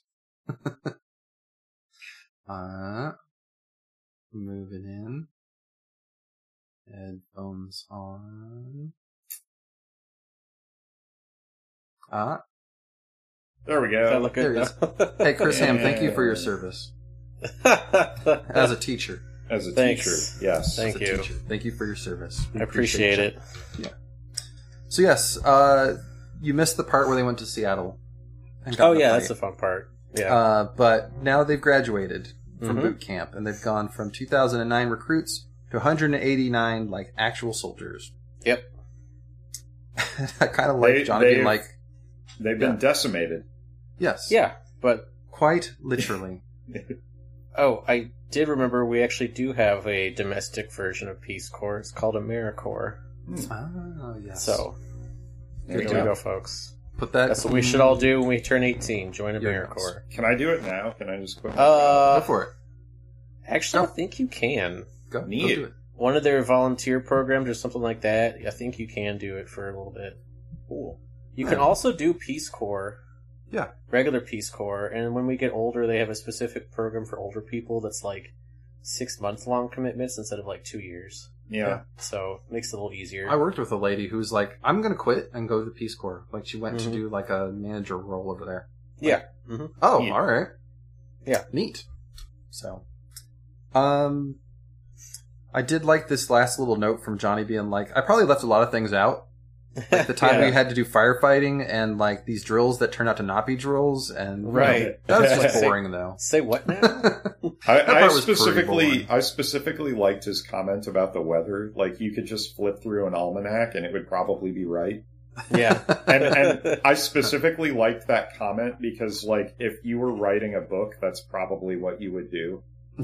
So right. he basically was like, this is left as an exercise for the reader. Yeah. I'm not going to write about the weather because that shit's boring. You can do that if you want to. Yeah. I love that he called it out, Yeah. Mm-hmm. Maybe because an editor was like, you didn't say anything about the weather. Well, fuck you.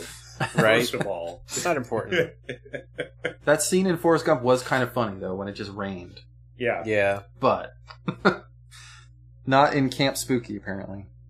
Right. You don't get that kind of rain in, the northern Vancouver Canadian plains or in the Canadian Rockies. Yeah, so I think that was in the Canadian Rockies. So at least on the one side of the Rockies. Yeah. You wouldn't get that kind of rain.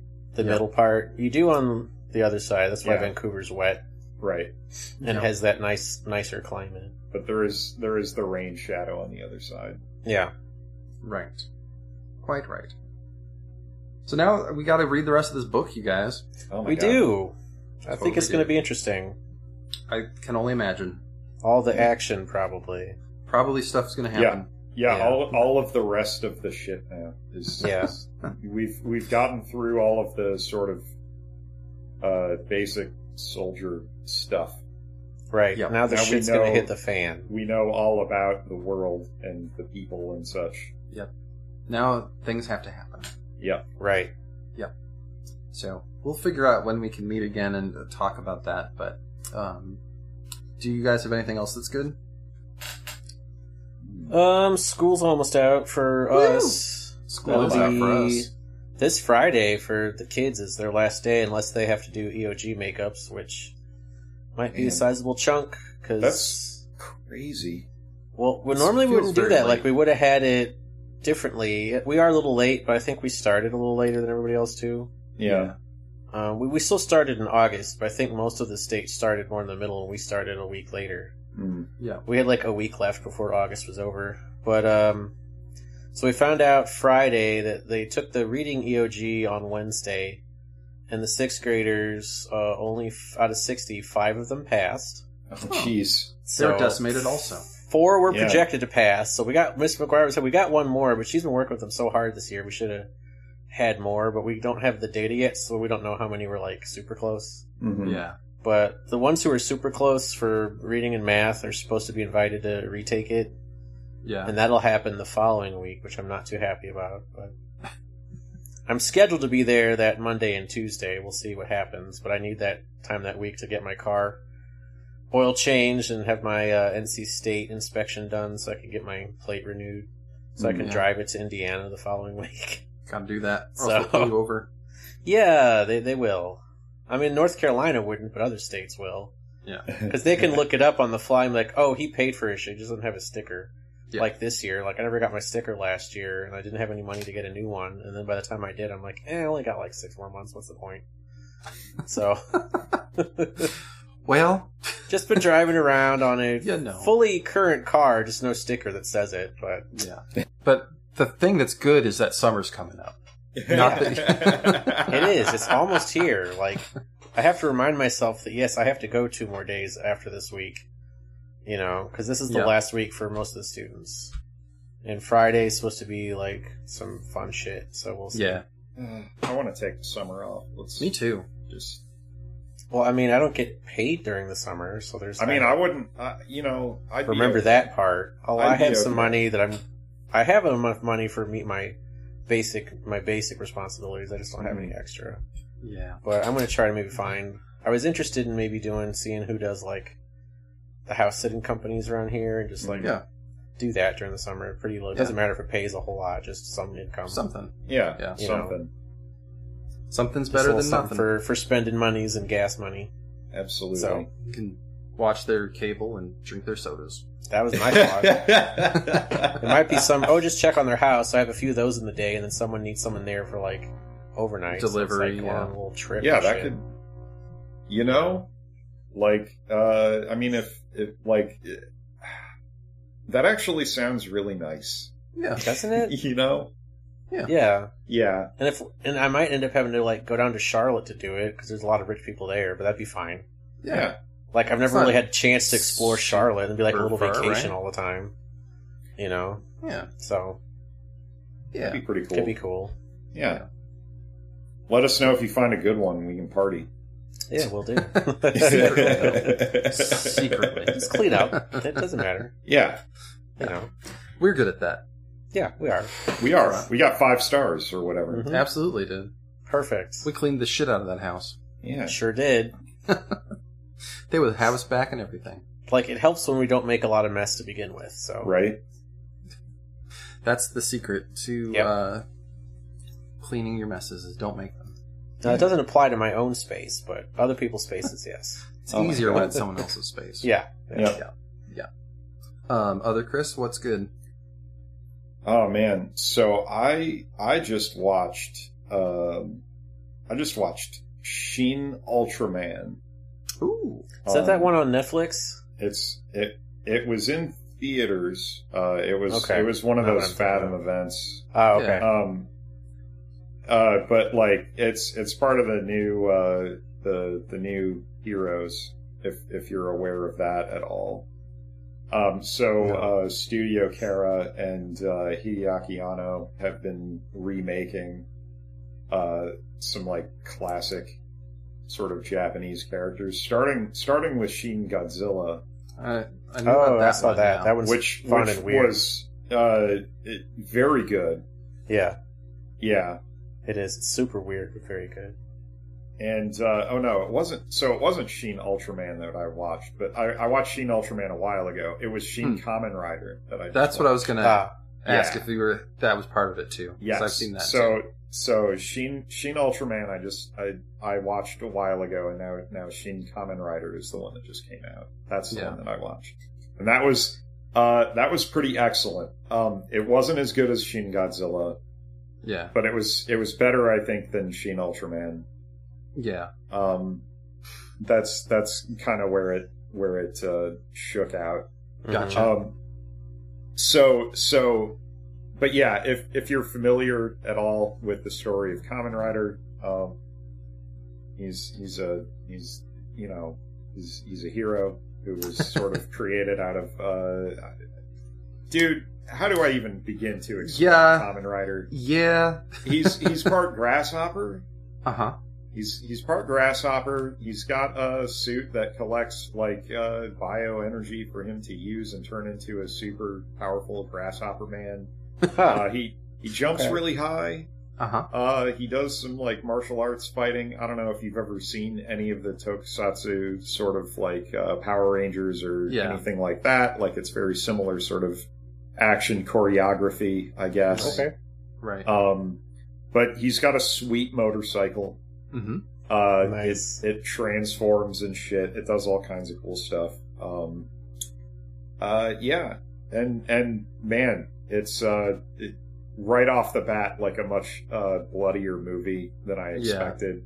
Yeah. But in kind of a fun way, not in a surgical way, not in a gross way, just in stylized. kind of in more of a hilarious way, I guess. All right. Yeah. Like people's heads just exploding, people getting stomped through the chest, people whatever. It's glorious and it's fun. Nice. And then the guy who's actually playing Kamen Rider, he takes it all very seriously. Right. Mm-hmm. He's very shaky through the whole movie about killing people, not happy about it. Mm. But anyway, overall, good movie. I would say check it out. Worth the watch. Yeah, and worth a watch. Watch Shin Godzilla though, definitely. Yeah. Yes. And keep an eye on these new Japanese heroes, because I think we've got Shin Evangelion coming out. Oh shit! At some point, and then there's going to be a whole universe crossover. Uh-huh. And I saw a trailer. No shit. Where there is a Gottai form of Godzilla, Ultraman, Kamen Rider, and Eva Unit 1. Wow. All of them joining. What could they possibly need to be fighting? Oh my god. Yeah. They're fighting the sun. It's the most probably Japanese thing I think I've ever seen in my life. Sounds like it. What is going on? Anyway. Can they add Sheen Samurai Pizza Cats to it? I don't know what else is coming. I really don't. But it can I suggest that? So Travis, what else is good? There we go. I was just gonna say, for the Kamen Rider, wasn't something I knew about until recently. Yeah. And actually I was watching an Iron Mouse stream. She was doing a ranking of their theme songs for all the series. Yeah, okay. And they got some banging theme songs. They do. Oh, man. And I didn't realize there were so many series. Yeah. It was pretty cool. Yeah. I'll have to look into that. Some of them, are pretty crazy. It's my friend Mike who's actually into all of that tokusatsu stuff. Yeah. So he's the one who would know all of the theme songs. He's the one who would Yeah. So what else is good for me? So Danielle and I watched a show on HBO, not Max, it's an HBO show. Mm-hmm. Called Love and Death. Okay. Which has the good Olsen, Scarlet Witch, Elizabeth Olsen. Olsen. And it's true crime story about a lady who lived in Wiley, Texas. Okay. Which is right up the street from me. It takes place, I want to say, late 70s, early 80s. Who had an affair and then murdered some guy, his wife. Oh. So it was interesting because, it's trying to be period piece, so it's like, late 70s Texas. Yeah. And felt pretty accurate, like the weird, like, Fox and Jacobs homes that we have all around here, like, they all look the same, and, like, right. Seeing the Central Expressway before it was 75, and, like, where they would go to have their cheap flings or whatever, but it was interesting because, like, the first half of this limited series is just them leading up to them having an affair, and the way they kind of, like, project manage the whole thing. She breaks out, like, charts and, like, note cards to be like, okay, if we're gonna do this, the pros are, like, we get the intimacy and the relationship, but the cons are, like, our spouses might be damaged by it. We gotta make sure we agree we're not gonna get, like, romantically involved, and we're only gonna meet on these days, and we're only gonna... She, like, fucking packs a lunch the first time they get together, and... Did they, like, SWAT this? Like draw it up on the whiteboard and... They put up the grid. Yeah. So, this is what happens when type A people have an affair. Yeah, and so it's interesting because there's also a show out on Hulu at the same time about this same event that pits them very differently. Like, in this one, you kind of see the lady as like, this all got out of hand, and then, like, the guy's wife was, like, postpartum depression and, like, kind of maybe not all there, and, like, flipped out and tried to kill her with an axe. Oh, geez. And so then they focused on what she did after she had to kill her in self-defense, by hitting her, like, 41 times with the axe, because, that's self-defense. So that's the death part of Love and Death, but... maybe not 47. Yeah. Right? I could see, like, a few being explained by adrenaline, right? But, like... Right. You gotta make sure they don't get up. Well, she kept getting up, like in a horror movie. Just kept getting up. Is that what happened? In the show, at least. Oh, okay. But, you gotta, like we were saying before, you gotta remember who this testimony is coming from here. Like, they're really only going off of what they were talking about. But, it was, the parts I liked the most was just kind of, like, I don't know, it never ventured too far into being, like, ridiculous satire. Yeah. But, following all these church people through, like, their petty squabbles and, like, the very, like, matter-of-fact way she's like, I think we should have an affair. Yeah. Like, oh. All right.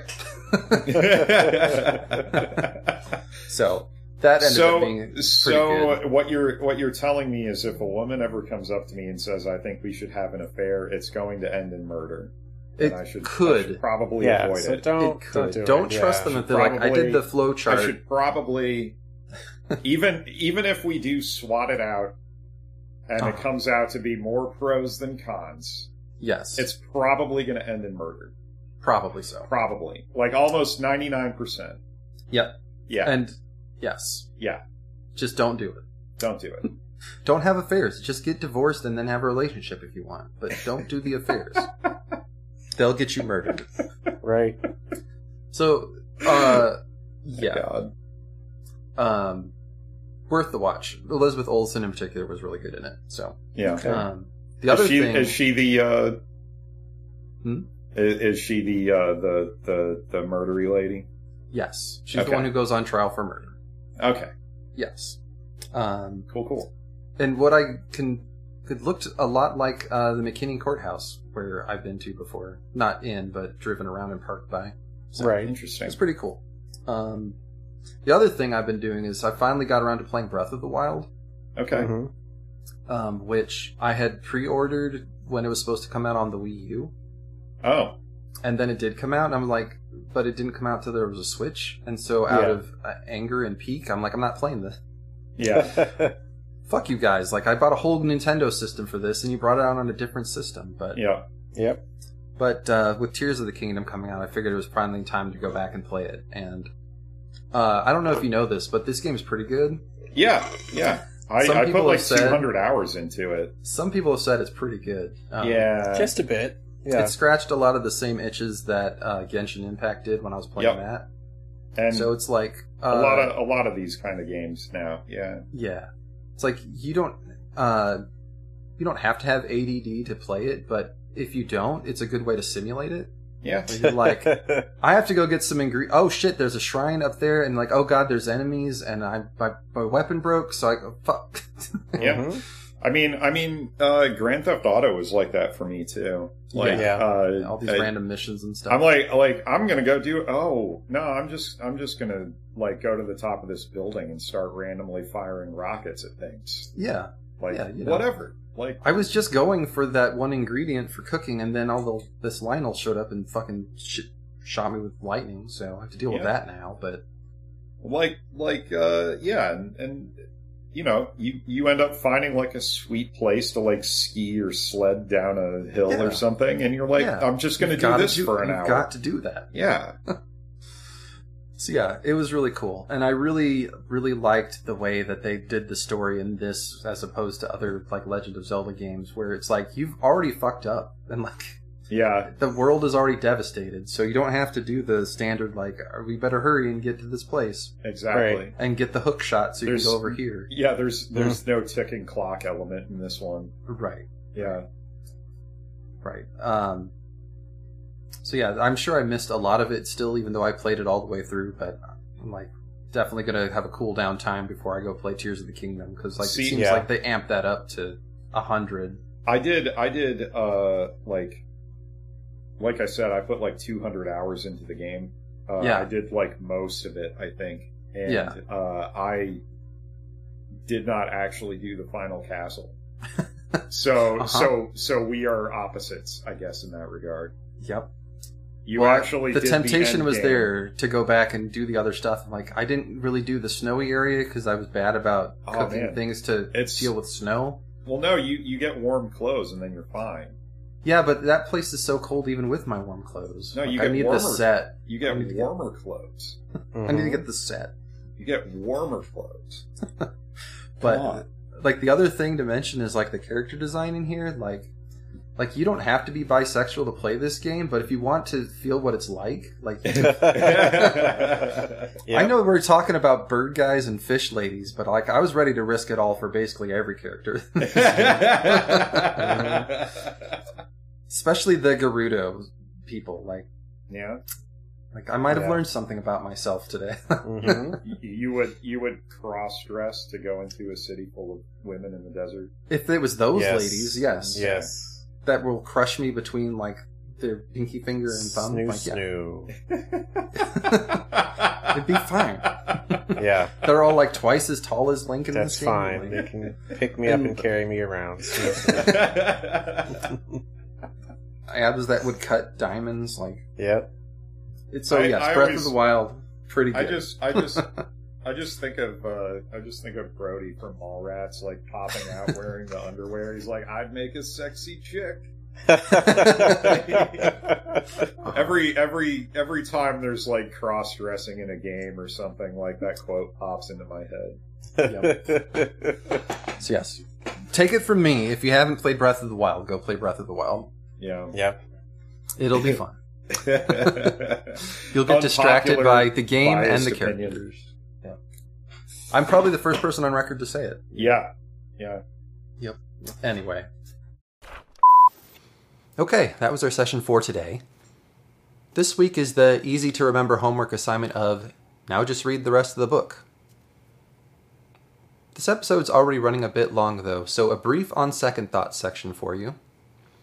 So when we were going on about thanking the troops or saying thank you to people who work those thankless jobs, I just want to be clear that we aren't trying to suggest that those jobs aren't difficult, necessary, nor under-rewarded. We think that all of you firefighters, teachers, nurses, service industry, and hospitality workers are great, and you probably should have a great big raise too. And if you're a cop, well,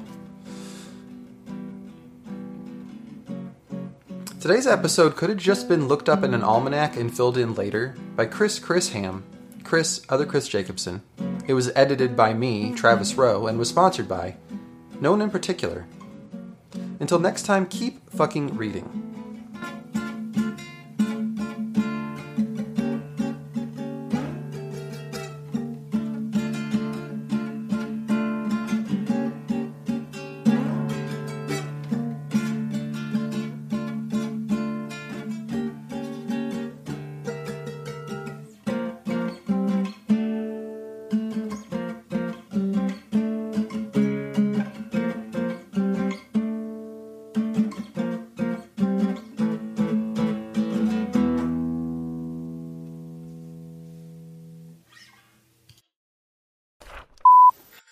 If you're stepping away for a second, I am stepping away for a bit.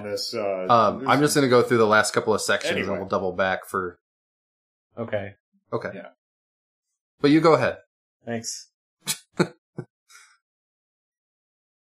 can be like, how come Chris Ham always disappears halfway through? Just doesn't say nothing. Yeah, it's just gone. It's just gone.